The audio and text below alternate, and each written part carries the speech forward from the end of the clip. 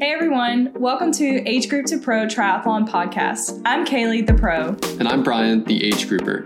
Our mission is to help people go from confused to confident in their first few triathlons. So let's get started on today's podcast. So today we'll start off with our week in review so far. Good thing we talked about the 30-minute rule last week because we've had quite the challenging week as you get back into your upswing here and your build to 70.3 Chattanooga.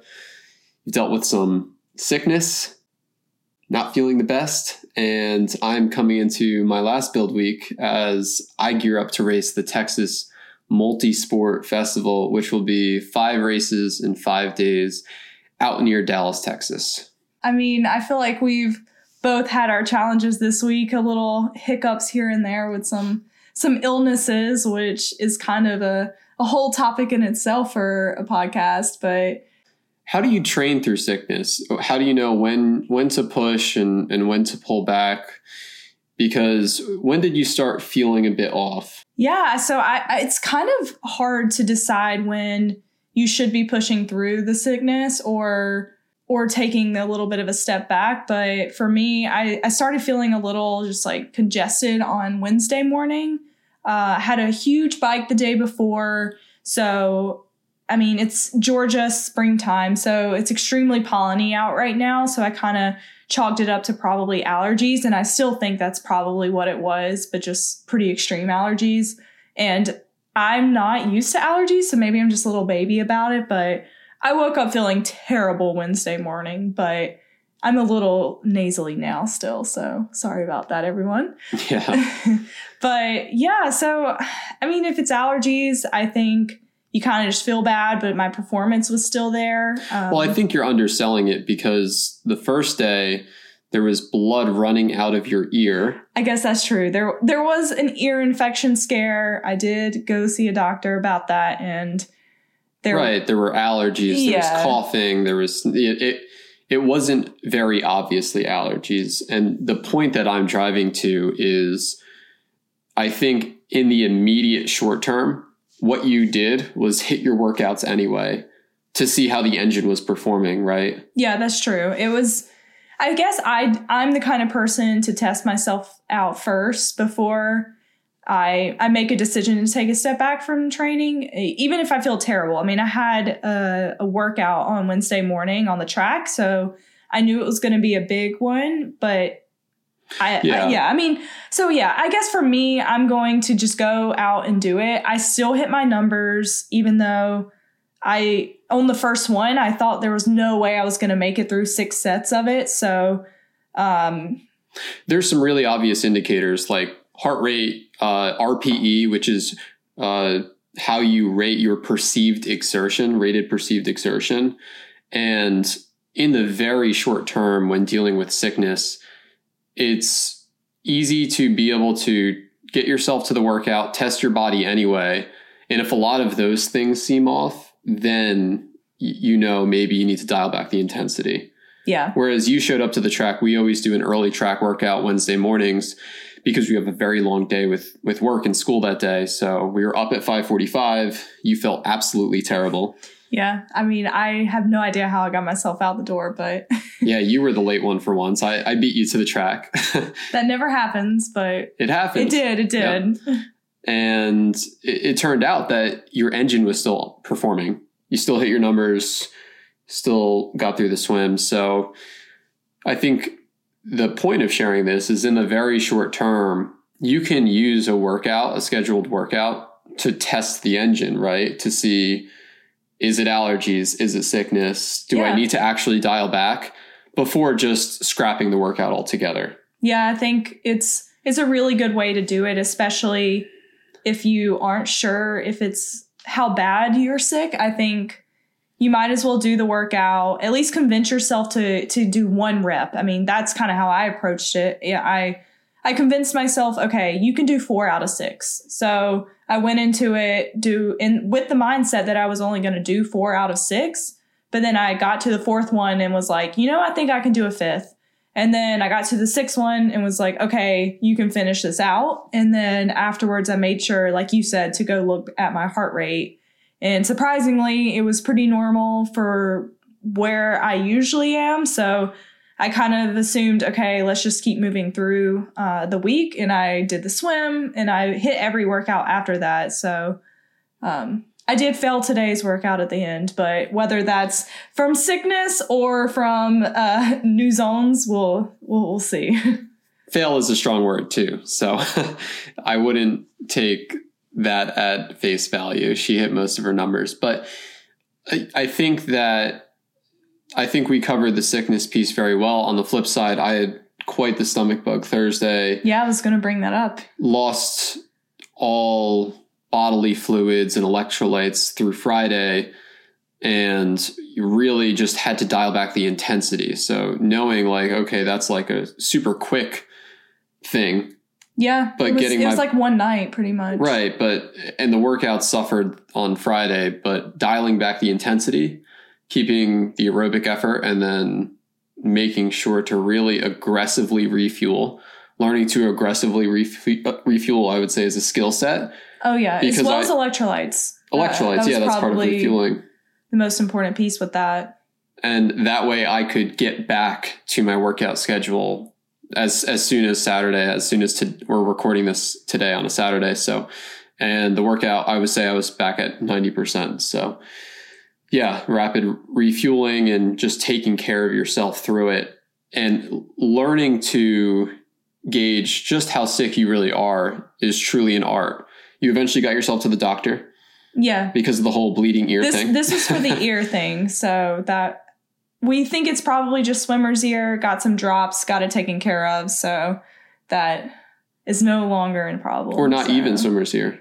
Yeah, it was just a sore. Yeah, there was a sore in the ear. She couldn't tell. So we're treating it like swimmer's ear and then kind of just moving forward with that. Right. So again, just instead of prematurely pulling the plug there, but on the flip side, if you aren't recovering, if you're not coming around, really dialing back the intensity, like Lionel Sanders' recent videos on YouTube, and letting the body fully come around, that way it can heal and recover. Just knowing when that's the right choice. Yeah, I think because that is important too, that if you really are sick, you definitely need to take a step back to let the body recover. So, like you said, learning those gauges and honestly experimenting like we did to kind of see how your heart rate is with a performance while not feeling 100% is kind of a good way for you to learn yourself and your body and where your limits are. Yeah, and shifting gears, we brought up heart rate a few times at this point. Heart rate varies so specifically from athlete to athlete, and it can be a more or less reliable metric depending on the athlete. So especially Kaylee as a good example, I would say your heart rate is less predictable and less accurate than the weather when it comes to tracking it, right? Yeah, it's not the most reliable, but the question is, how seriously should you really take heart rate, in your opinion?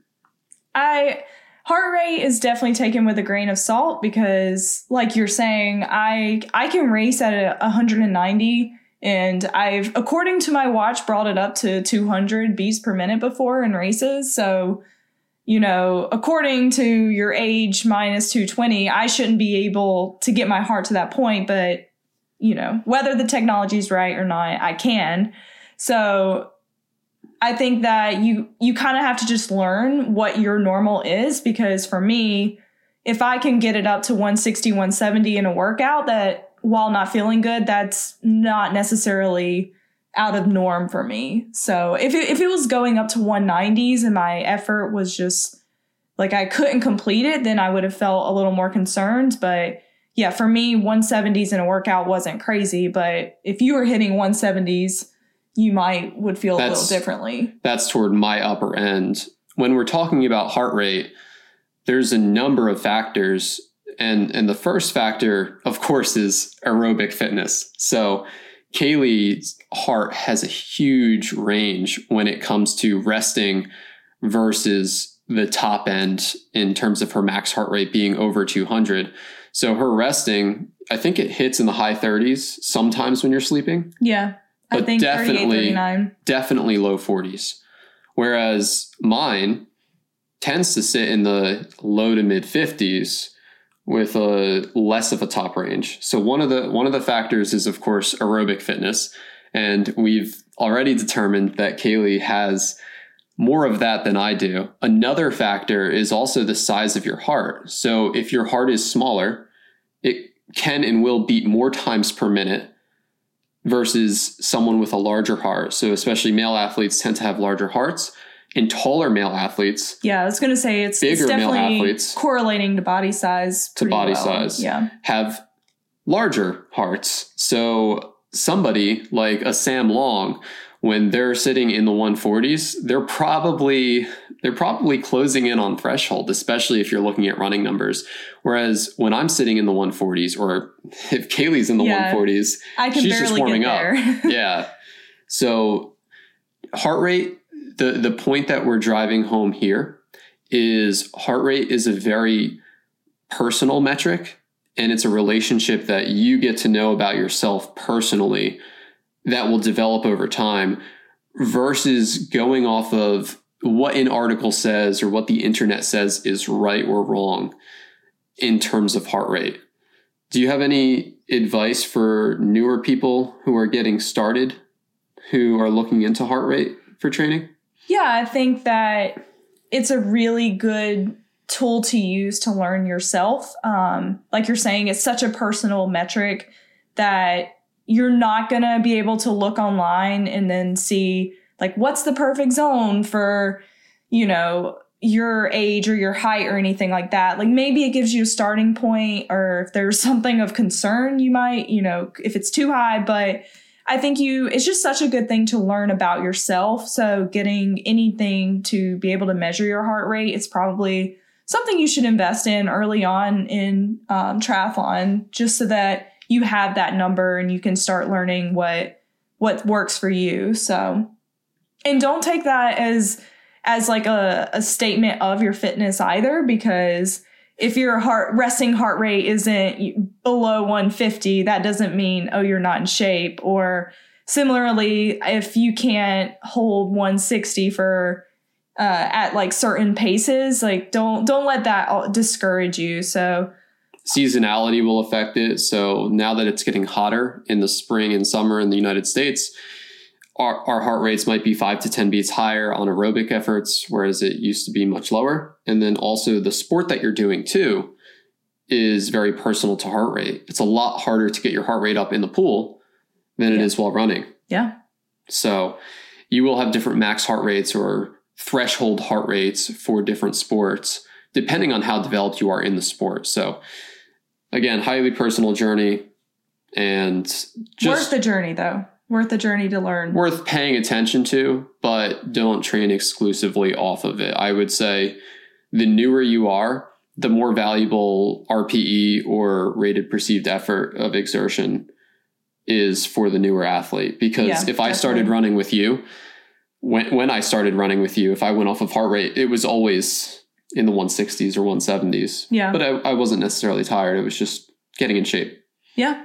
So yeah, let's dive into some listeners' questions. We received awesome questions. Thank you so much for submitting them. We'll get back to you and answer them on this podcast. There's a few topics that we wanted to cover, and the questions tie in so well. If you want to leave your Instagram handle, we'll make sure to give you a shout out on Instagram. Otherwise, we'll just use your first name and read the questions. So we'll dive into our first official segment on podcast questions. And we will start with a listener named Tim. So Tim asks you, Kaylee, we may have answered this in the past, which we haven't yet, but I think it's such an important question. How do you manage and balance all the training volume, your schooling, social life and relationship, that's me, family, we saw them on Easter, etc. I feel like I'm drowning with just training and work. Sadly, I'm missing out on friends and families and their events at the moment. Thanks.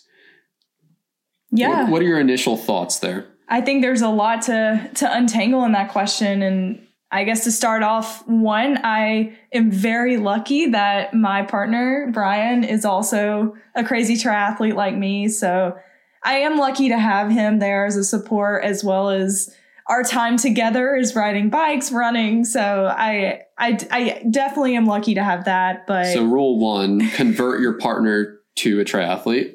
Yeah, I guess what we heard some good advice that any of the single triathletes out there, like, mingle while you're getting your bike set up during transitions. Like, it makes training a lot better. So there you go. That's it. She's taken, so don't mingle with her. But yes, other single triathletes. But besides that, I guess family time and friends, it's definitely hard to set that time aside, especially training for 3 different sports.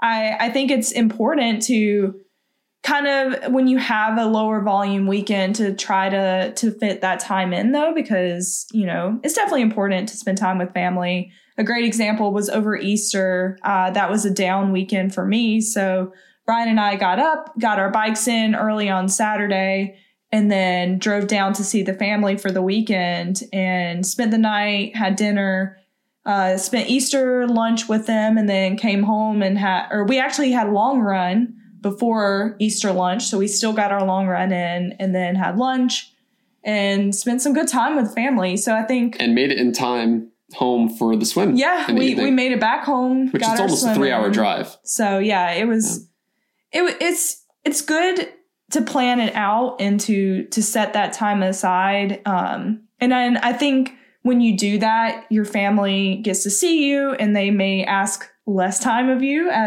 because they also will learn how busy your life is, how much they see your passion for triathlon. So I think oftentimes people do learn to understand that. So, and context is so important here. As the age grouper of the podcast versus the pro, I might give advice here that might actually have 1 or 2 listeners quit triathlon for good, because the context is so important around triathlon. Something coming in as somebody with ambitions such as myself, it was a very hard pill to swallow that there was no shortcut to building cardiovascular fitness in a swim, bike, and run. So no matter how hard you work or how little you work, there's no shortcut. It's going to be a 5 to 10 year journey before you start seeing results. Kaylee came in and has done the hard work for 10 years. It's like the tip of the iceberg versus what's underwater, what you see versus what you don't see. Kaylee's been running on a competitive level and building that aerobic fitness, whereas I was not doing so. So one of the earliest pieces of advice our coach, Ryan Bolton, gave me is don't sacrifice everything in your life just because you want to be good at triathlon. It's not worth it. And he was a previous Olympian and coaches Olympians now. So to me, I really carried that forward and looked at it so much more of a journey versus chasing a destination. We worked really hard. Kaylee worked really hard to become a professional triathlete. And guess what? When you get your elite status, they don't plant a sponsor tree in your backyard. It's not like sponsors just start sprouting up. It's like, okay, now I'm a pro. Now what? Oh, well, now put in even more hours and work even harder to get smashed even harder at races, right? Yeah, to race the best and get crushed by them. Yeah. And then what? And then you're a little better. Now you're competing. What's the best case scenario then? Work harder, work more hours, try to become the best. And there's so many more things in life that you can do that could make you more money, live a better balanced life. Like, hey, maybe 1 sport versus 3. So for those people getting into triathlon, get crystal clear on your why, on your mission out of it. And Tim, don't sacrifice your family or your friendships and relationships all year round for triathlon as a sport, right? Target one good build for a race and then make sure to balance it out throughout the year. Would you agree? Yeah, I think definitely planning out which race is your target race, which doesn't mean you can't do other ones. Just incorporate those in as more of just a fun race. I know they can be expensive, but maybe just find some local ones that you can travel to day of, and then save your bigger ones that you may have to travel far to as like, this is important. I'm going to train for the next few months for this one. I think that if I did have one piece of advice of something you could try to do is that I plan out my weeks in advance. I have a calendar of actual physical pictures of the hours so that I know where I am at different times and then where I can squeeze in my workouts.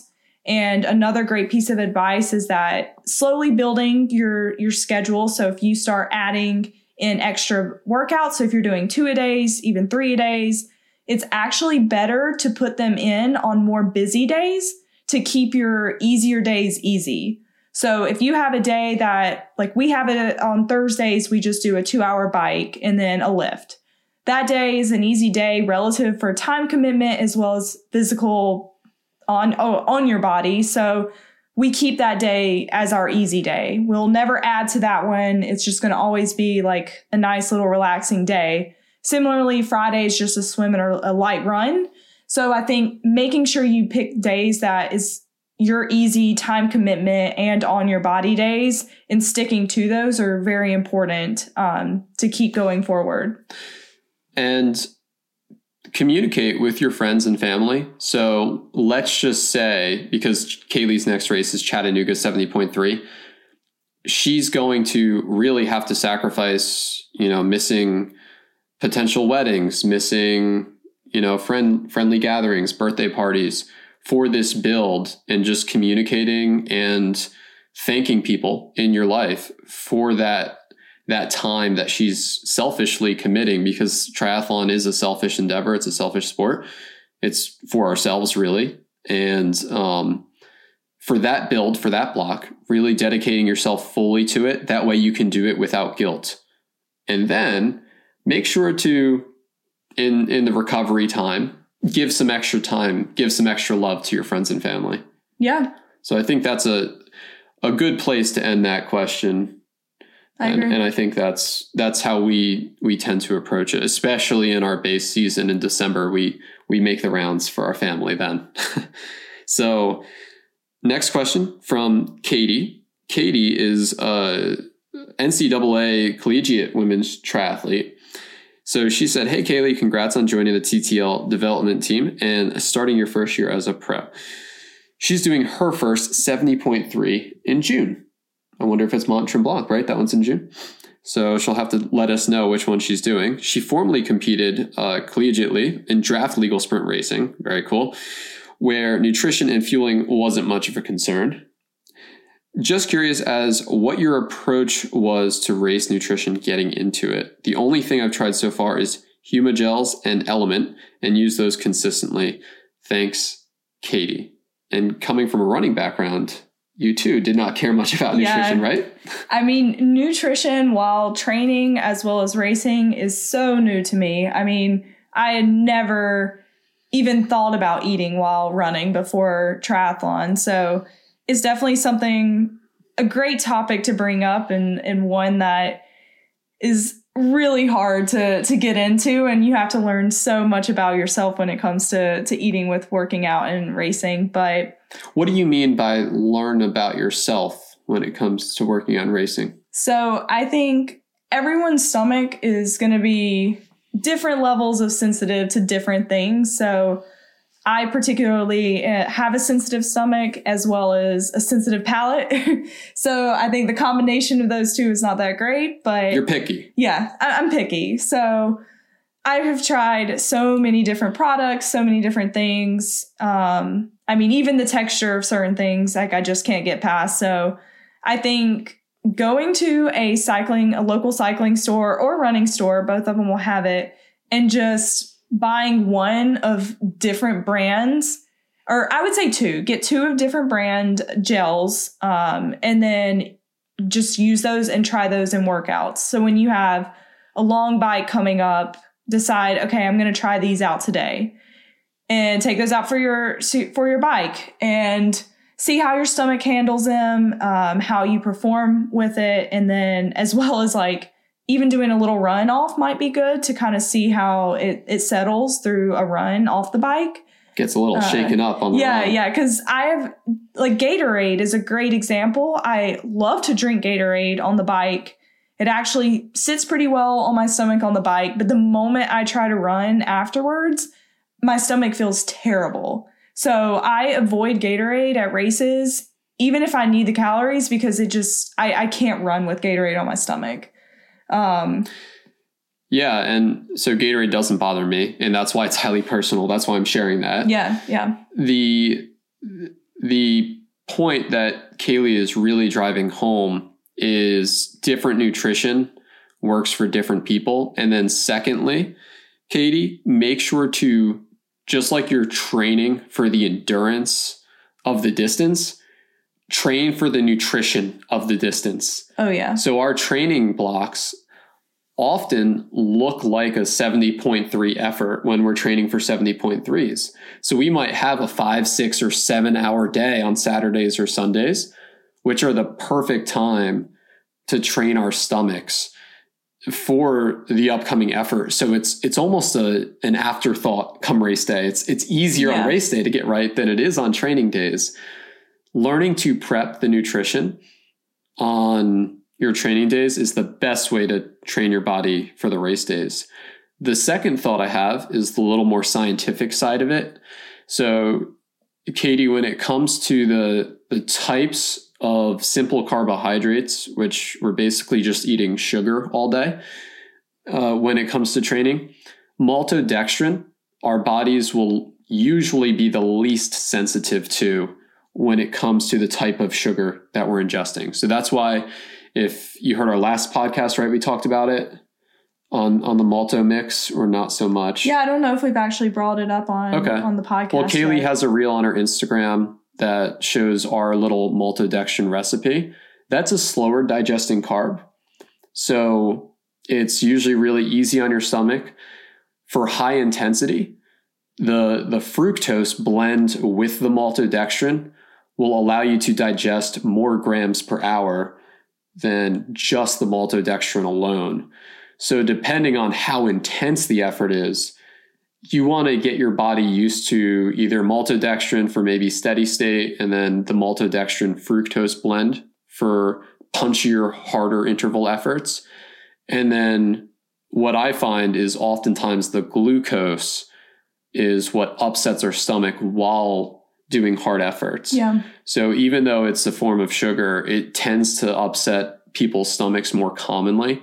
So if you look at ingredient levels and it's mostly glucose versus a maltodextrin or fructose, I mean, you don't want pure fructose, but a fructose base, that's going to really help. And the maltodextrin replenishes carbohydrates more in the stomach into the muscles, and the fructose piece actually processes in your liver and is replenishing carbs. It's going to be the more quick the quick glucose to the body. So right. So they all forms of sugar aren't equal. Learn which product works best for you, and you can even be a little sciencey like us and just buy the the pure mix. Yeah, and then I know on an actual race day, the things that I have tried, I typically will go with goos because they are the best on my stomach, even though they're the absolute hardest for me to eat. I do not really enjoy eating them, but they have never messed my stomach up. So I find that to be more important when it comes to race day. So I will make sure to have anywhere from 2 to 3 with me on the bike for 70.3 distance. And then as well as some calories that are coming from a Martin mix, which is the 320. So I think it's 320 calories. It's a fructose maltodextrin blend. And it also has caffeine, which I'm a caffeine addict and have to have caffeine on race day. So I will have that with me on my bike. And then I have found that 2 goos are best for my run, and I will just sip on them. I try to time it. If there is a water aid station coming up, I'll take a sip of it, grab a sip of water, because it's so much easier to go down with water. And nothing is worse than being in the middle of a run. You take a hit of your goo, and then the water aid station is 2 miles away. So then your mouth just feels terrible. So I think it's really good to time your eating, your nutrition with the aid stations, especially on the run. Yeah. And train with it before you get to race day. Yeah. Make sure you're definitely training and trying out the different products that work best for you. Caffeine's an excellent point that you bring up, because caffeine actually blocks, I believe it's the neuroreceptors in the brain that pick up on fatigue, right? Sleep. So yeah, I mean, I guess sleep fatigue is probably similar. So yeah, I think it's called the androgen receptor, but I shouldn't use words that I'm not positive on. But when those are blocked by the caffeine molecules, you can push harder until your body reaches that level of fatigue mentally. So having caffeine front loaded into your race and keeping it level throughout is a really big piece to race day, especially for the longer efforts. We'll tend to take a caffeinated goo or gel 10 to 15 minutes before the race starts. Yeah, before the swim. That way we have the caffeine levels elevated in our bodies, and caffeine has a half-life of about 40 minutes. So if you get it in 4 or 5 hours before the race, it's not going to have much of an effect. Yeah. But taking it beforehand will definitely get you well into the race and up and running.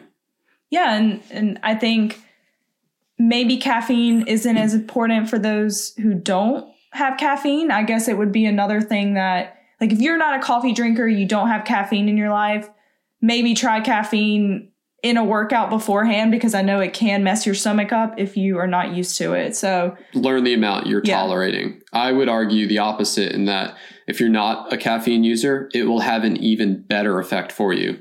Yeah, I mean, it could. That's a lot of the pros taper off of caffeine. Oh, wow. And then build into it for race day. So they feel more of the effect.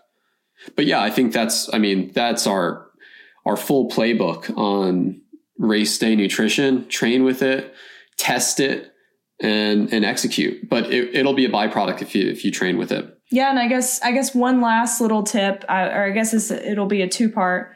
One, I like to have an open goo at my first transition. So as soon as I get out of the water, I have the option to take a sip of it before, like, as I'm putting everything on, just to kind of get everything going from a swim. Because if you're a bad swimmer like me, it can take over 30 minutes in the water. So I think getting the drip going as soon as you can could be a good idea. And then my second recommendation is, I forgot what it was, actually. I had it and then it just slipped. Wow. Oh, well, we're going one take tonight. So that's live. All right. So that's the one and only. Now that's a really good place to put the pin on nutrition, race day nutrition and otherwise. Let's go to the next question. It's from Carrie. Carrie, thanks so much for your question. She would love to hear what a daily and weekly schedule looks like for you between veterinarian school and triathlon training. She's currently trying to find time for her own triathlon training between working full-time, military obligations, taking prerequisite courses for a DPT program, which you said was physical therapy, right? Yeah, doctor of physical therapy. Without getting completely burnt out. Keyword, burnt out. I imagine it must be difficult fitting in all the training required at the pro level and 70.3 distance while in school full time. You inspire me. Thanks in advance. You inspire us, Carrie. Thanks for the question. So first, do you want to point out the article that the Tempo newsletter had on you? Yeah. So we had an article written by the Tempo, great triathlon article, news, anything you would like to know. They're great.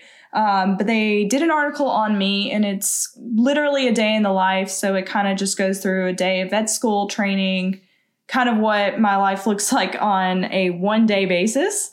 So yeah, if you want to check that out, I think we have it in my link tree on Instagram. Yep. So you can always check that out. But I mean, I have to say that your life definitely seems super hectic and crazy and busy. So I know that it can be hard to kind of put everything in while training for 3 different sports. I have to say it's hard to give advice on this, because for me, it slowly grew to where it is. I definitely started out triathlon with not a lot of high expectations of it. I kind of just wanted to kind of complete one at first. So my day was just like a 1-hour bike, I would run whenever I could and then barely show up to the pool. So I think I started out very minimal hours and then slowly was like, oh, I think I can add an extra 30 minutes here, or I think I can add an extra run off the bike on this day. So it kind of just built up slowly until I decided to take it more seriously. And then that's when building out a schedule and fitting everything in became more important. I think that similarly, as I said early, for me, building out my week as a visual, it really helps. I've actually considered just taking a picture. Like Brian sees my schedule all the time. I have like a very color coded list of everything. And I think that can kind of help you see where you can put things in and make time for other things. But yeah, I think just the slow build is the best advice I would have, and just kind of tapering it here and there where what that works best for you. Yeah. And like we talked about, I think on the last podcast, being so crystal clear on your desired outcome and then tying that in to your routine is key. So Kaylee's desired outcome is to not only be a pro triathlete, but one of the best pro triathletes over time. So as a result, her schedule is going to look a lot different from us age grouper schedule, who might be saying, let me complete my first triathlon. I mean, do you remember when we were laughing? I mean, we laugh now, but we look back and you were like, oh my God, I trained for 12 hours this week when we started triathlon. Yeah. I mean, 12 hours was, just going over 10 was huge. Yeah. So it's so important because I think that a lot of the pros highlight all their big weeks and it's like, oh yeah, 30 hours, Jan Frodeno, 45 hours. And it's like, you need to train so much for triathlon. The truth is, if you're not a highly tuned pro, your body can't absorb that much volume anyway. It physically won't recover from it, and you'll actually get worse, not better. So my advice to Carrie would be, everybody has a strength and a weakness. If you're struggling on time, think about triathlon as 3 pillars or 4 pillars if you want to include lifting strength. Understand your strengths and keep them level. Do enough to maintain them. And then use the 80-20 rule to really apply extra effort into your weaknesses. You could barely run and still be the fastest in the field. Yeah. But if you had to compromise on your schedule, if you had such a busy schedule like Carrie with all those obligations, you would want to invest more, like you said, in building your bike legs, for example, right? Yeah. Definitely. If you find that you're an amazing runner, amazing swimmer, amazing biker, whichever one is like your absolute best, maybe leaning into your weaknesses and spending a little more time there will improve your overall time. I think that also a great idea is if you have a lot of time on weekends, definitely spend those times to build your endurance.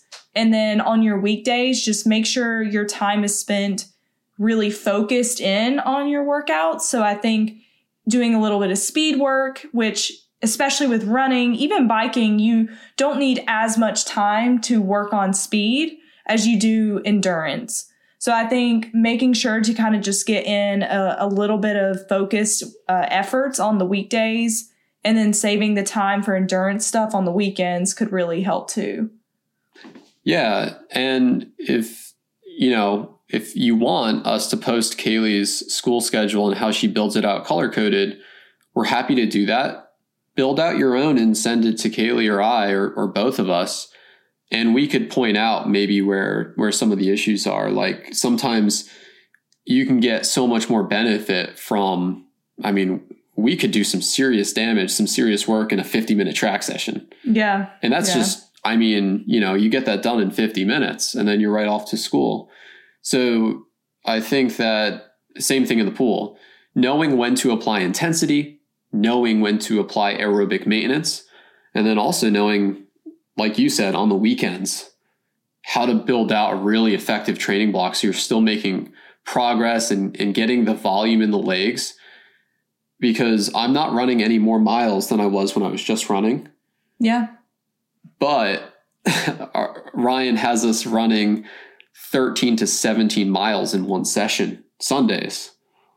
Yeah, it's much harder. We have 2 runs in the week where we do hit pretty high miles, and then almost every other run is only 2, 3, maybe 4 miles. So because that's our strength. So it's, we don't need to really push there. We push on the bike and we push in the swim, and we at least maintain the run, and we're trending upward, of course, still. So that would be my advice in terms of managing it. Let's go through your schedule real quick. So Mondays, and not every little detail, but what days are busiest for you for school? Yeah, so I know diving into vet school can be a whole podcast on itself, but on a high level, to think about it, vet school's a really cool, to me at least, idea of you have anywhere from food animal to your small animal vets to specialists in surgery, neurology, anywhere from working with the government. I mean, veterinarians kind of do everything. So being able to learn everything in 4 years is almost impossible. So the way vet school works is we have kind of a core curriculum that everyone has to take. And so we have kind of like our core classes, and then we have a bunch of elective options. So I'm lucky right now where we're in a lot of electives. So there's a lot of classes going on that I'm not in versus some that I am in. So my schedule is always different. It changes every single week. And the only thing that stays the same is what workouts I'm getting in. So that's tricky. So your schedule is literally different every week. And sometimes, even though it's not in your schedule, you have to study. Yeah, I would say the biggest thing is scheduling in study time as well. Because that doesn't just happen. Otherwise, you would fail vet school. So it's really just that having that rock that what your workouts are for the week. Yeah. And then you can manipulate the other stuff around it.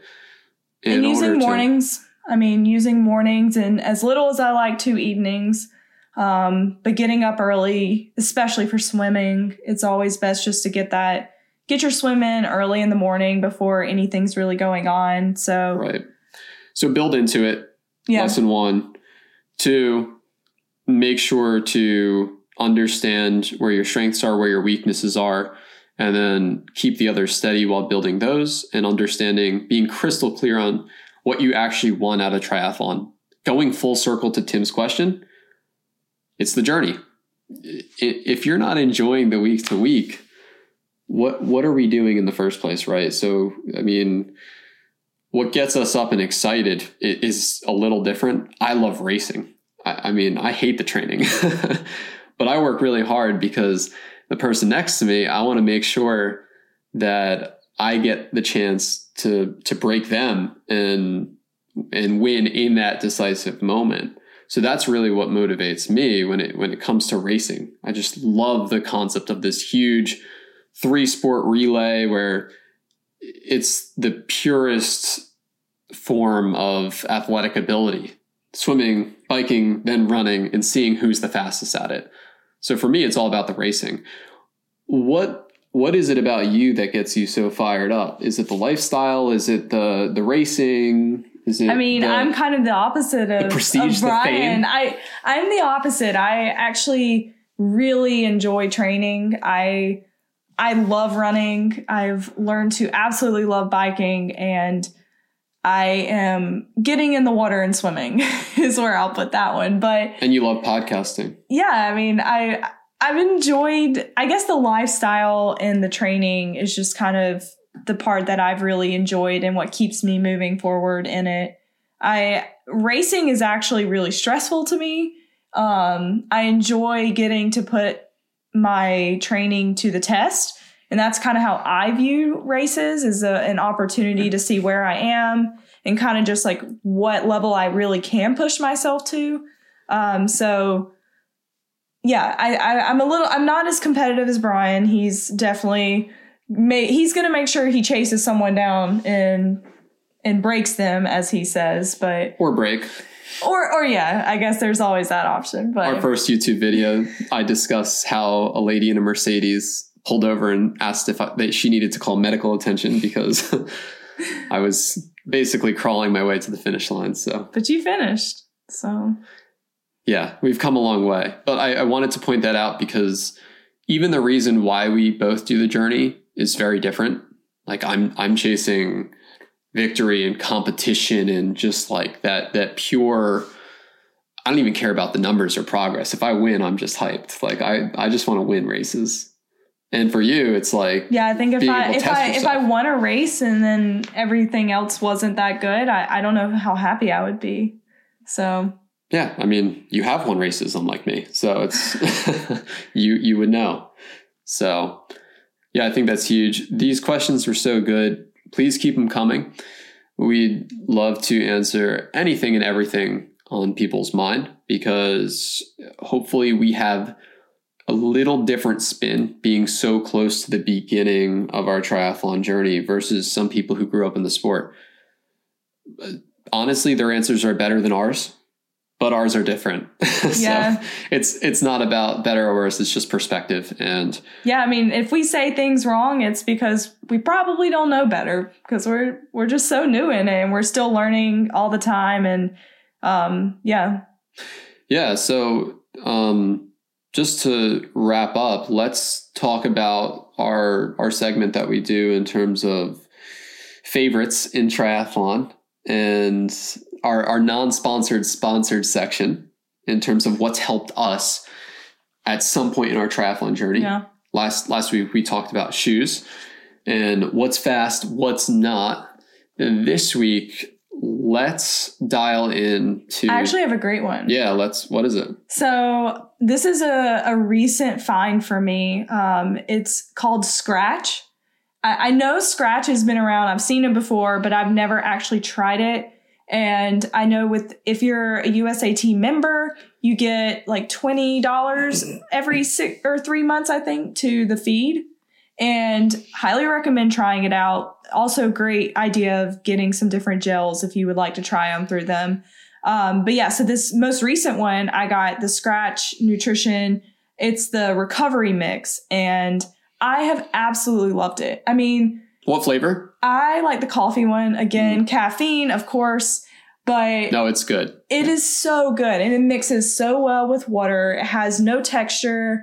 And it's like the perfect level of sweet that as soon as I'm done, like especially on Wednesday track workouts, it's like I look forward to drinking it afterwards.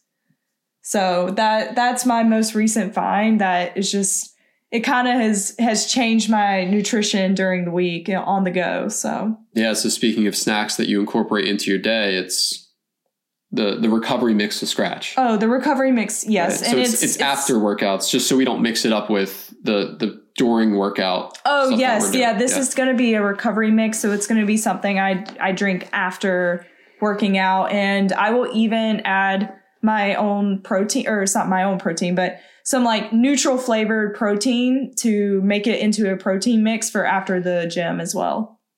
Yeah, I agree. It mixes really well with protein powder.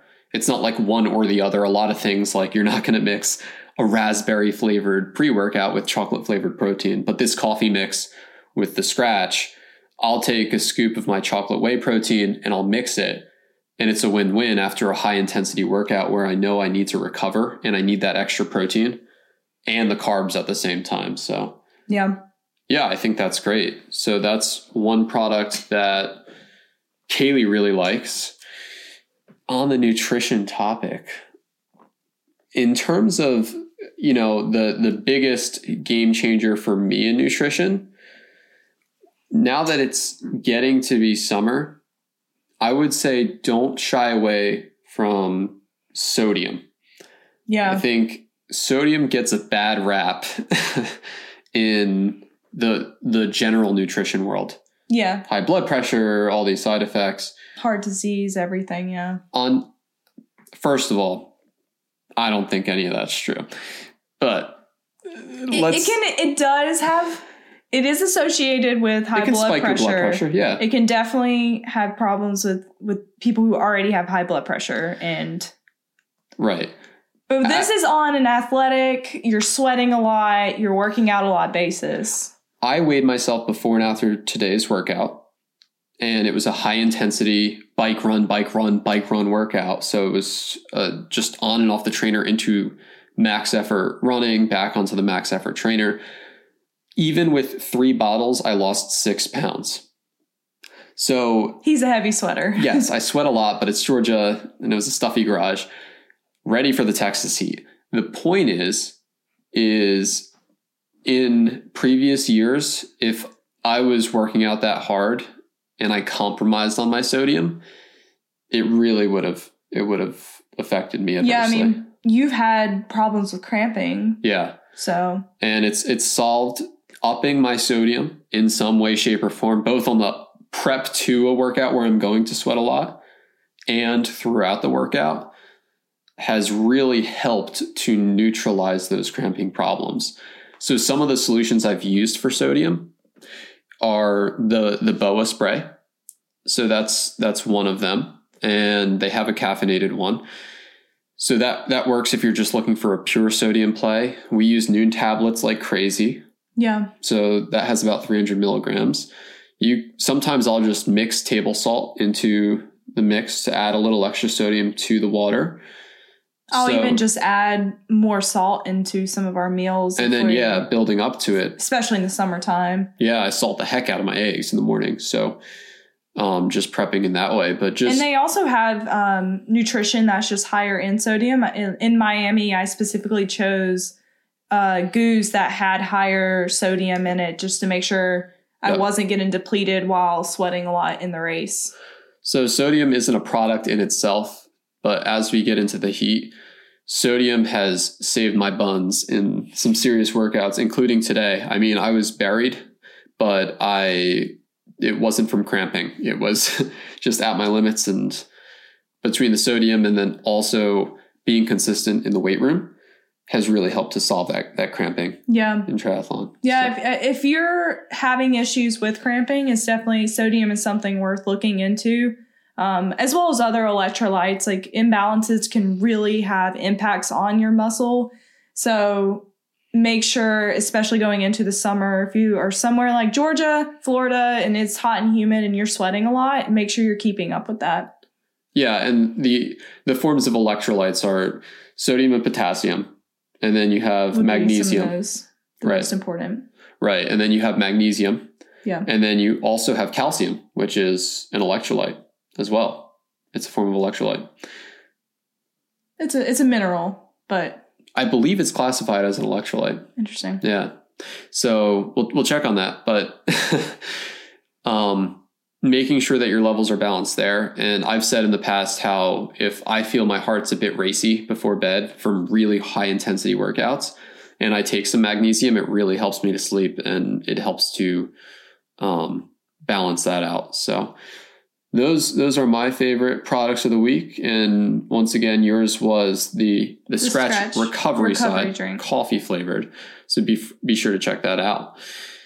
That's a great place to end for today's podcast. Actually, real quick, it's not. Yeah, one last thing. I know you mentioned earlier a little bit about what you're doing next week, but I just want everyone to hear how crazy it is that you're going to be doing, is it 5 races? Yeah, 5 races in 5 days. 5 races in 5 days. So I just think you should let people know like how crazy this race is, because I just couldn't do it. So yeah, Texas Multisport Festival. If you're racing it, hit me up. Let me know you'll be down there. Cheer for him, because I will not be there. So I'll be totally alone. So yeah, say hi to me, please. And so the day 1, I'll be getting there. I'm doing the open water swim. And then day 2 is the super sprint triathlon. So that's a really punchy swim, bike, run. All of this is draft legal. And what makes it a super sprint? Like, what does that mean? Super sprint. Super sprints are super short. So let's talk about the sprint distance, which is the next day. So Sprint Draft Legal National Championships is on Friday. So that's really my target race, being there. Okay. Everything else is really just a sharpener for it. And a sprint distance in triathlon is very commonly half of the Olympic distance. So that's a 750 meter swim. And then that's a 20K bike. And then it's the 5K run. Okay. So it's short, but it's going to take you at least an hour. And it's where I would recommend most people actually start their triathlon journey, doing a sprint distance, right? I mean, I've never actually done one, but I think looking back, I should have. So. Yes. So really good place to start. And then you can also learn to race it really fast, which is what I want to do. So a super sprint is just even shorter than that. It's not a regulated distance. I believe in Texas, it's 250 meter swim.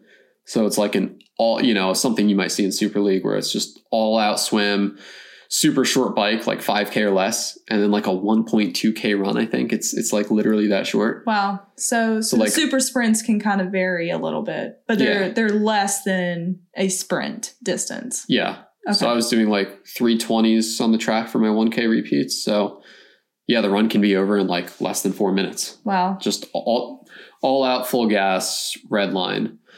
Saturday is out of character for me, but anytime I get the chance to swim open water, I do.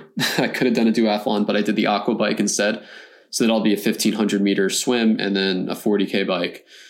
I'll bring aero bars, clip-ons, just in case I can use them. I don't think that's draft legal. Okay. And then Sunday is the one I'm the most excited for. So that's a swim bike run on the super sprint distance 4 times through. So after the run... So after all these races, you're going to do one race that has 4 times through. Right. So after the run, you take out your goggles. I'm going to see if I can keep them.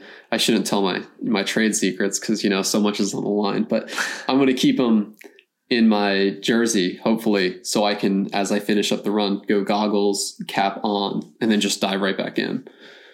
Have you ever raced this kind of style before? No, like nobody's raced that style before. I mean, the Super League guys, they have, so. And girls. Guys and girls. Yeah. Maybe you one day, right? No. Never? Never. Okay. I will never say this. never. But yeah, that's the one I'm most excited for just because, it's like the fastest, punchiest racing, but there's a little bit of endurance in there too.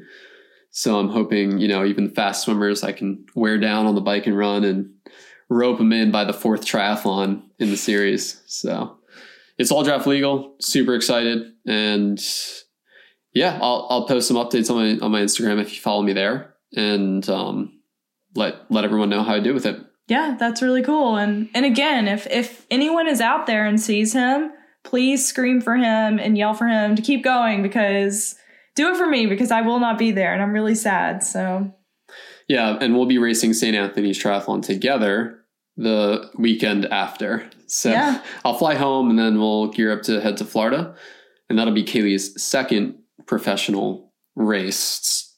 It's a tune-up for Chattanooga. Yeah, it's definitely just to kind of get more experience out there, because I am by no means an Olympic distance specialist. So yeah, but super, super cool. Hope to finally meet up with Paula and Eric. Yeah, some of the TTL team will be there. So meet up with the TTL Devo team. Yeah. Yeah. So on that note, thanks everyone for tuning in.